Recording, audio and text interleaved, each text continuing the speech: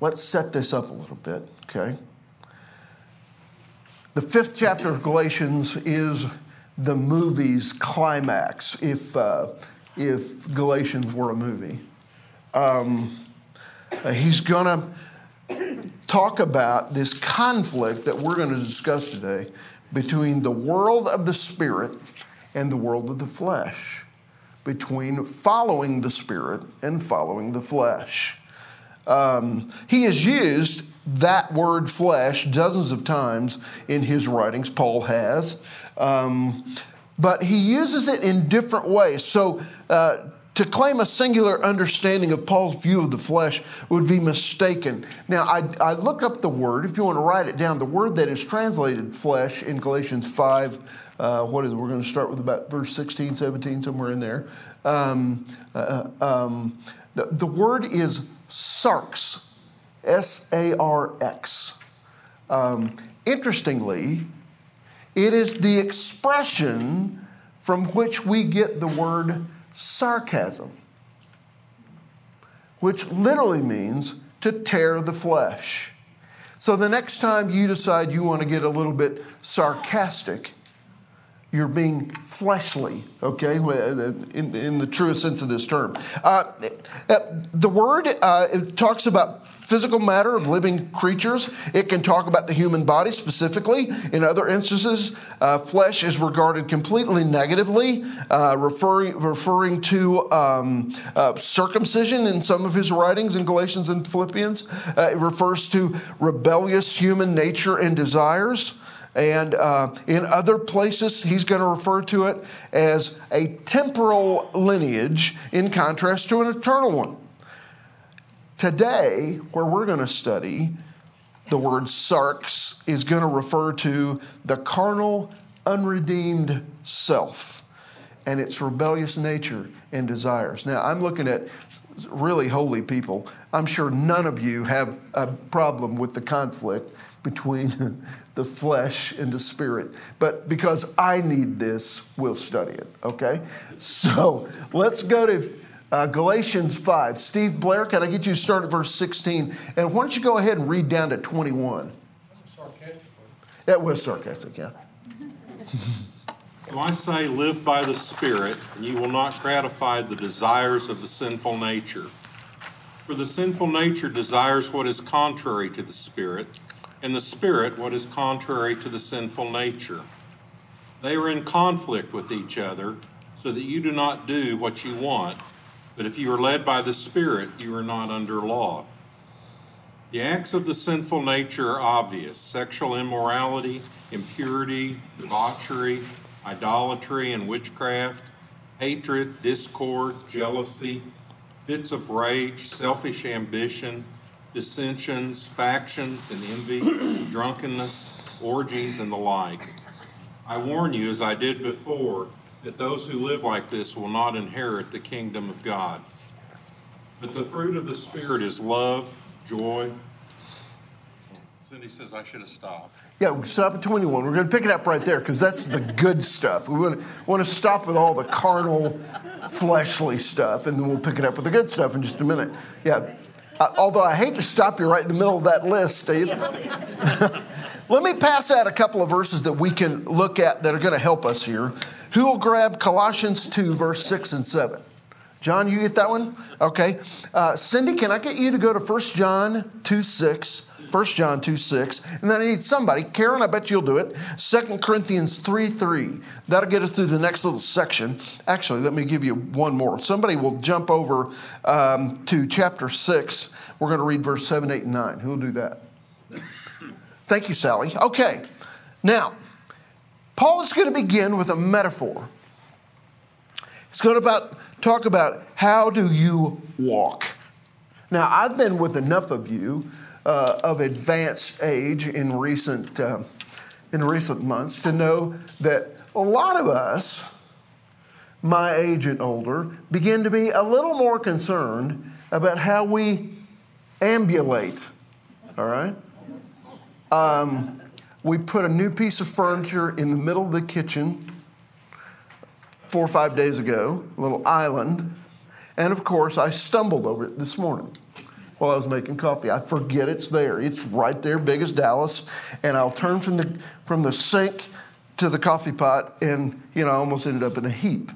I was wearing a pair of flip-flops 5 minutes later and turned one of those. And that's another thing I'm concerned about more than ever about how I ambulate these days. I don't know about you. It's the idea, the metaphor here is it's important. Let me fill in your blank so that you don't worry about this. Paul desired for them to allow the Spirit to motivate their behavior. And he's going to use a word here. He's going to say, be careful how you walk. Now, one of Rhonda's favorite passages of Scripture, Cindy's going to read real quick. 1 John 2, verse 6. Whoever claims to live in him must live as Christ did. In the NIV, that word will be, whoever claims to live in him must walk as Jesus walked. Isn't that interesting? That imagery here again. So, in the first century, students followed literally in the footsteps of their rabbi. One of the things that kind of get in our heads as Jesus taught the 12 disciples is they would literally fall behind him like so many ducks, baby ducks, listening to what he had to say, asking questions along the way. I love that imagery. That's how a rabbi taught. So if I'm a student of whoever, I'm going to follow literally in the steps of the rabbi, learning as I listen and as I applied. Now, notice here that Paul didn't tell the Galatians, and didn't tell you and me, to invite Jesus or to invite the Holy Spirit into an already established pattern of life. Can I say that again? Notice here that Paul didn't invite them to invite the Holy Spirit into an already established pattern of life. There is a different way I'm going to walk once I've met him, following the Lord Jesus. It's really quite simple. I just walk as he walked. I just follow along as he leads me through life. Okay? Now, you and I both know it's more complex than that. All right, so, John, go over to Colossians 2 and read verse 6 and 7. So then, just as you received Christ Jesus as Lord, continue to live in him, rooted and built up in him, strengthened in the faith as you were taught, and overflowing with thankfulness. Okay, so this idea of I'm going to let my roots grow down deep. And again, the idea of walking as he walked. Now, look at verse 17. Back to Galatians 5. Look at verse 17. This frustration that Paul talks about here shouldn't really surprise us. The Spirit is against the flesh. These are in opposition to one another so that you do not do the things you please. So there's all kinds of passages that talk about this a little bit. But the problem is, as you try to walk, a conflict ensues. You can't fully embrace the ways of the flesh or fully embrace the ways of the Spirit at the same time. Catch that? I can't do both at the same time. I am learning that I can't walk and chew gum at the same time. But I certainly can't pursue the flesh and pursue the Spirit at the same time. It just won't work. That's Paul's message here. To a group of people who lived in a pretty despicable world. We're going to talk about that. Steve read through that list of kind of things that were going on in their culture. And by the way, as he read them, I'm going to guess you found them fairly familiar to ours, right? So, our lives should be led in tune or in step with God's Spirit. Karen, read 2 Corinthians 3:3.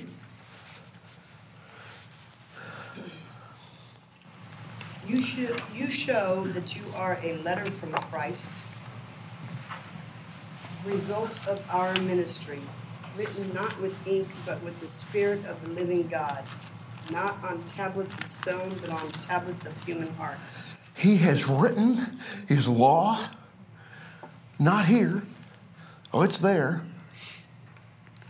But he's written it on my heart. I've just finished reading the book of Jeremiah, and he talks about this, about how the Spirit is etching his law on your heart, and therefore it's guiding you moment by moment by moment. I don't have to, in the middle of making a decision, I don't have to say, wait a minute, let me go get my Bible.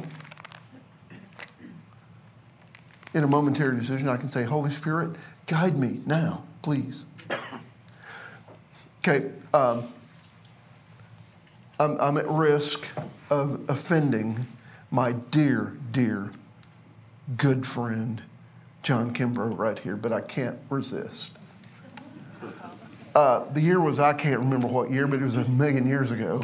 I was marching with the mighty Midwest City Bomber Marching Band in the bowels of Texas, in San Antonio at the Fiesta Flambeau. It's a big. We marched in a parade. We did a halftime show thing at a football stadium down there. Anyway, big deal. The band in Midwest City was really good at that time. Not because I was in it. I was only a sophomore, but because we were led by a legend by the name of E. Paul Enix. Look him up, you can probably find him. He was a Hall of Fame high school band director for 1,000 years in Midwest City, and I was there somewhere in his tenure and learned a lot from him. But we're at this parade, and one of the things that I most enjoyed and will remember from 50 years ago or whatever that was is we followed right behind, in one of the parades we marched in, we followed right behind the Texas Longhorn Marching Band with their big, obnoxious bass drum. You know that thing? It's like it's big as a bus. What? Big Bertha. Is that what it's called? I didn't really need to know that, but thank you for adding that. It's just big and obnoxious is all I know. And one of their favorite songs besides playing I've Been Working on the Railroad, which they called The Eyes of Texas Are Upon You, is a song called, now you'll never hear it again without thinking about I've Been Working on the Railroad. They play a song called Grandioso. Look it up. I can hear, in fact, I've been humming it in the back of my mind ever since I thought of it this morning. They play this big bum, bum, bum, and they played a lot of football games, and they played it in front of us. But we were better than they were. And so our drum majors, who were cocky, would cue it up right after they played it. Going down the streets of San Antonio, and we were all pretty smug in the way we played it, all right? When I played in the marching band at Midwest City, I wasn't really good, but I knew enough to know that if I looked down the row and everybody was out of step, it might have been me. And by the way, Mr. Enix would let me know if I was out of step. He'd been known to throw batons at people, okay? Out of step is the idea here. Out of tune. So one of the things that we learned in high school band is I had to be in tune and in step, not out of tune and out of step. Both of those expressions are right here. The idea is that my life should be led in tune with, in step with the Spirit. Just follow Him. No more living in that bondage that we talked about last week from Galatians 3. But walking in tune with Him and in step with Him. All right? If I look and the Holy Spirit is at a different pitch level, if the Holy Spirit is walking a little bit different than I am, then I'm the one that's got to get back in step.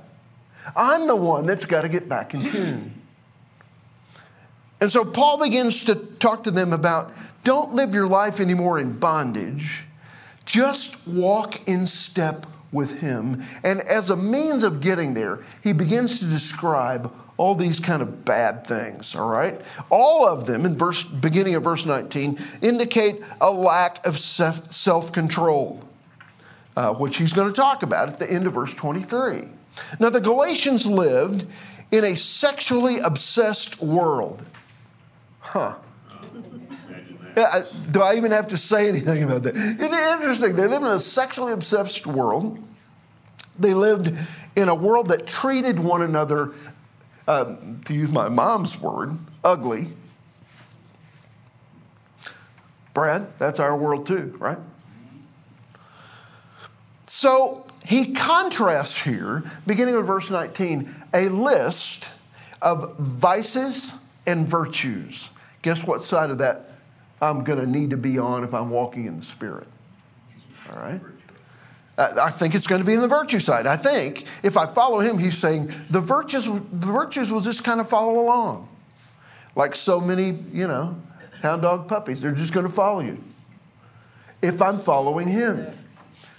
Now, but first, he kind of talks about these vices. So he's saying the vices and virtues are both evident. They're obvious. That word is there in verse 19. Look at it. I forget which one is used in mine. Now, the deeds of the flesh are evident. What word is used in yours there in verse 19? Obvious. You catch it? It's going to be obvious whether you're in step with the flesh, sarx. And it's also going to be obvious if you're in tune or in step with the Spirit. Catch that? Isn't it interesting? It's kind of simple, really.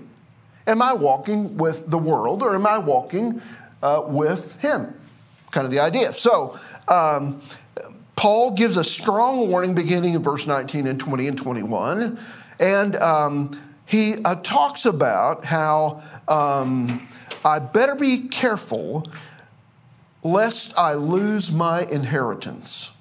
And he talks about 4 groups of kind of bad behavior. I'm not going to take each one of them apart, but I'm going to give you kind of a synopsis of the 4 groups, okay? Group 1, extravagant sexual vice.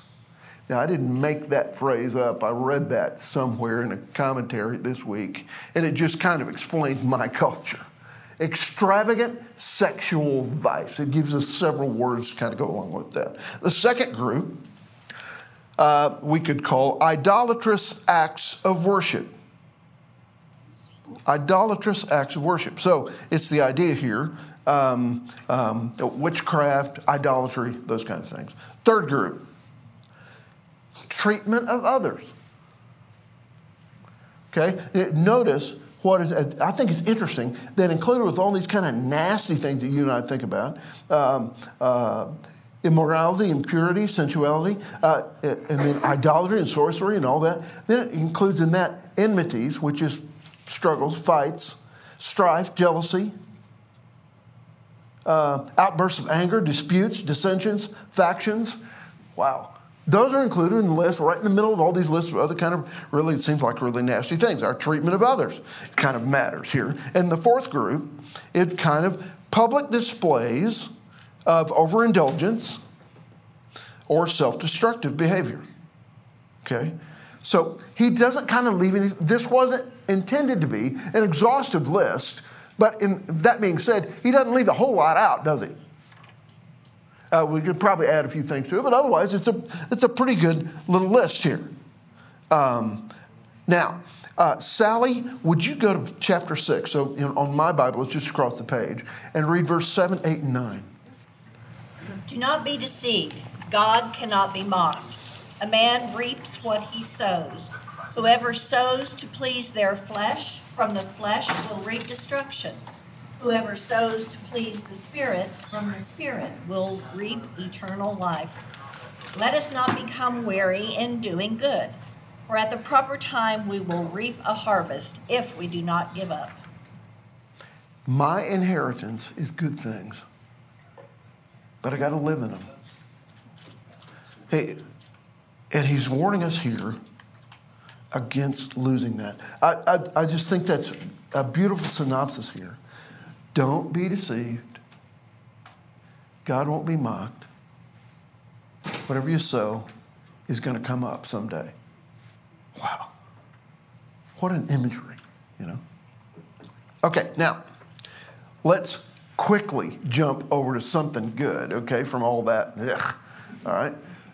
John, can I come back to you? I want you to read, if you would, please, verse 22 down through 26. But the fruit of the Spirit is love, joy, peace, patience, kindness, goodness, faithfulness, gentleness, and self-control.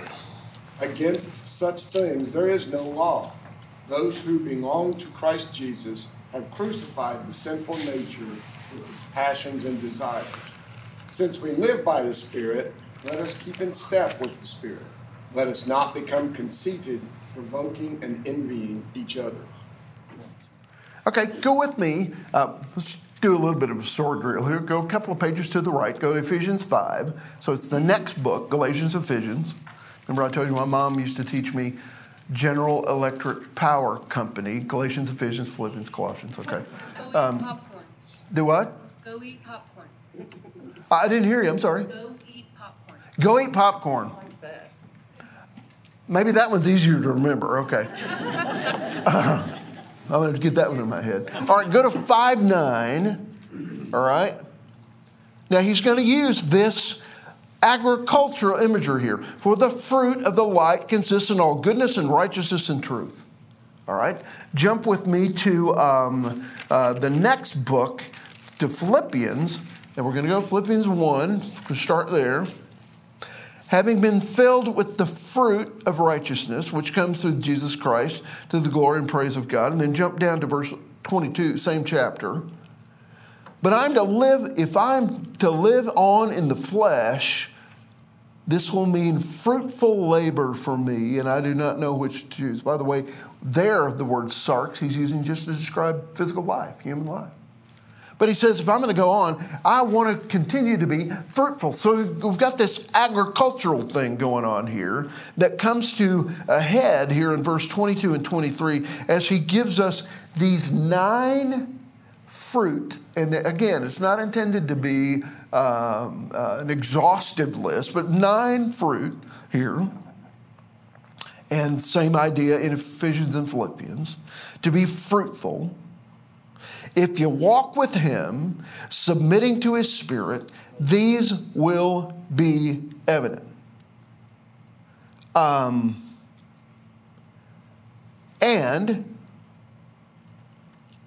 if you'll walk, the idea will be, and Paul seems to be really interested in us understanding. I have seen kind of artist renditions of this, where you've got a cluster of 3 grapes and a cluster of 3 grapes and a cluster of 3 grapes, but all of them equal love. So the idea here is, the fruit demonstrated here, all have a singular goal, living a life of love. If I walk with him, I will live the loving life that he lived, and it will look like all of these things. Love, joy, peace, patience, kindness, faithfulness, gentleness, goodness, self-control. Notice that we started with self-control.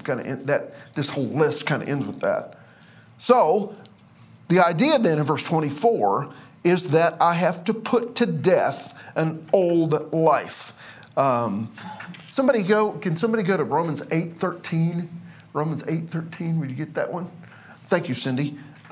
So I got to put to death kind of an old life here. I'm going to go back to part of Paul's testimony in the book of Galatians. It's found in chapter 2, verse 20, where he says, I have been crucified with Christ. It's no longer I who live, but Christ who lives in me. In the life which I now live, interestingly, in the flesh, I live by faith in the Son of God, who loved me and gave himself up for me. So there is a potential here that I can even crucify the flesh and it can live all over again, can live a brand new life. Cindy, would you mind to read Romans 8:13? For you live according to the flesh. For if you live according to the flesh, you will die. But if by the Spirit you put to death the misdeeds of the body, you will live. All that list of putrid things that he talked about have to be put to death, he says. And he says, as for me, I've been crucified with Christ, and now I live in the flesh according to the Spirit. That's interesting, isn't it? That he can even change the way you walk, the way you live. And we're going to do that, verse 25, by following the Spirit's lead. Listen how it's worded in the New American Standard. If we live by the Spirit, let us also walk by the Spirit. Interesting. In terms of my 66-and-a-half-year-old body, I don't have to worry about stumbling anymore. I do, by the way. Physically, I do. In that part of my sarx. But if I'm following Jesus, I don't have to worry about stumbling into something else that's going to be destructive to me, that's going to indicate that I am someone other than who Christ made me to be. So I'm going to keep in step. I'm going to follow the Spirit's lead. Now, in verse 26, it's almost like he just for a second thinks of, oh yeah, but these guys are having trouble in the church fighting over some things. And so he ends this passage with, let's not become boastful or challenging one another, envying one another. So the idea here is that humility also breeds unity. Now I'm going to go over a couple of books again to the right to Philippians 2, and here's how he's going to say it there. Same writer, talking to a different group. In 2:3, he's going to say, do nothing from selfishness or empty conceit, but with humility of mind, regard one another as more important than yourselves. What a radical thought. If you'll just defer to one another, he says, out of humility, the people around you are going to say, well, I don't know what those guys are into, but it's sure working. Because they really love each other. That was a first century thing written about by secular historians who just viewed the church and said, I don't know what they're into, but whatever it is working because they really love each other. It's obvious. Remember that word obvious and evident back from verse 19? Okay, so we're in the kind of the climax of this whole thing. If this were a movie, it would be a classic battle between the bad guy, sarx, the flesh, and the good guy, the Spirit. But you don't have to jump to the end of the movie to see how it's going to turn out, because the Spirit has already won the battle. He's just trying to win it with you. In the daily conflict between the flesh and the Spirit, we need to recognize that the Spirit has already won. That battle was fought and won at the cross and the empty tomb. I've just got to appropriate it in how I'm walking day to day. You and I live in victory. Can I say it again? You and I live in a time and in the potential for victory. But it's a moment-by-moment choice that I've got to make, whether I'm going to live walking by the Spirit or walking by the sarx. What are you going to choose today? You've been given everything you need. I've been given everything I need to walk in the right way. Interesting, as I think about my life these days, the temptations are much more subtle. Have you noticed that? if you followed him for a while, the temptations are a lot more subtle. You know, it's not, when I was 17, I could almost see a guy in a red union suit carrying a pitchfork when he was after me. I don't see that right there. The guy in the, yeah. I don't see that as much anymore. It's more of, I'll have an outburst of anger about something or feel like my feelings are hurt over something because I deserve this and I didn't get it, or you can't treat me that way. It's much more subtle. But if I'm really careful and perceptive, I can still smell sulfur all over it, okay, from the fires of hell. Okay, so when I was in San Antonio, in the middle of that parade, I wasn't all that good, but I could play in tune, and I stayed in step. My challenge to you this week is walk in tune, staying in step, and you'll never fail. Have a great week. Happy Memorial Day. I hope you get to spend some time with family and friends and eat a hot dog or something. And I'll see you in a few days. Bless you.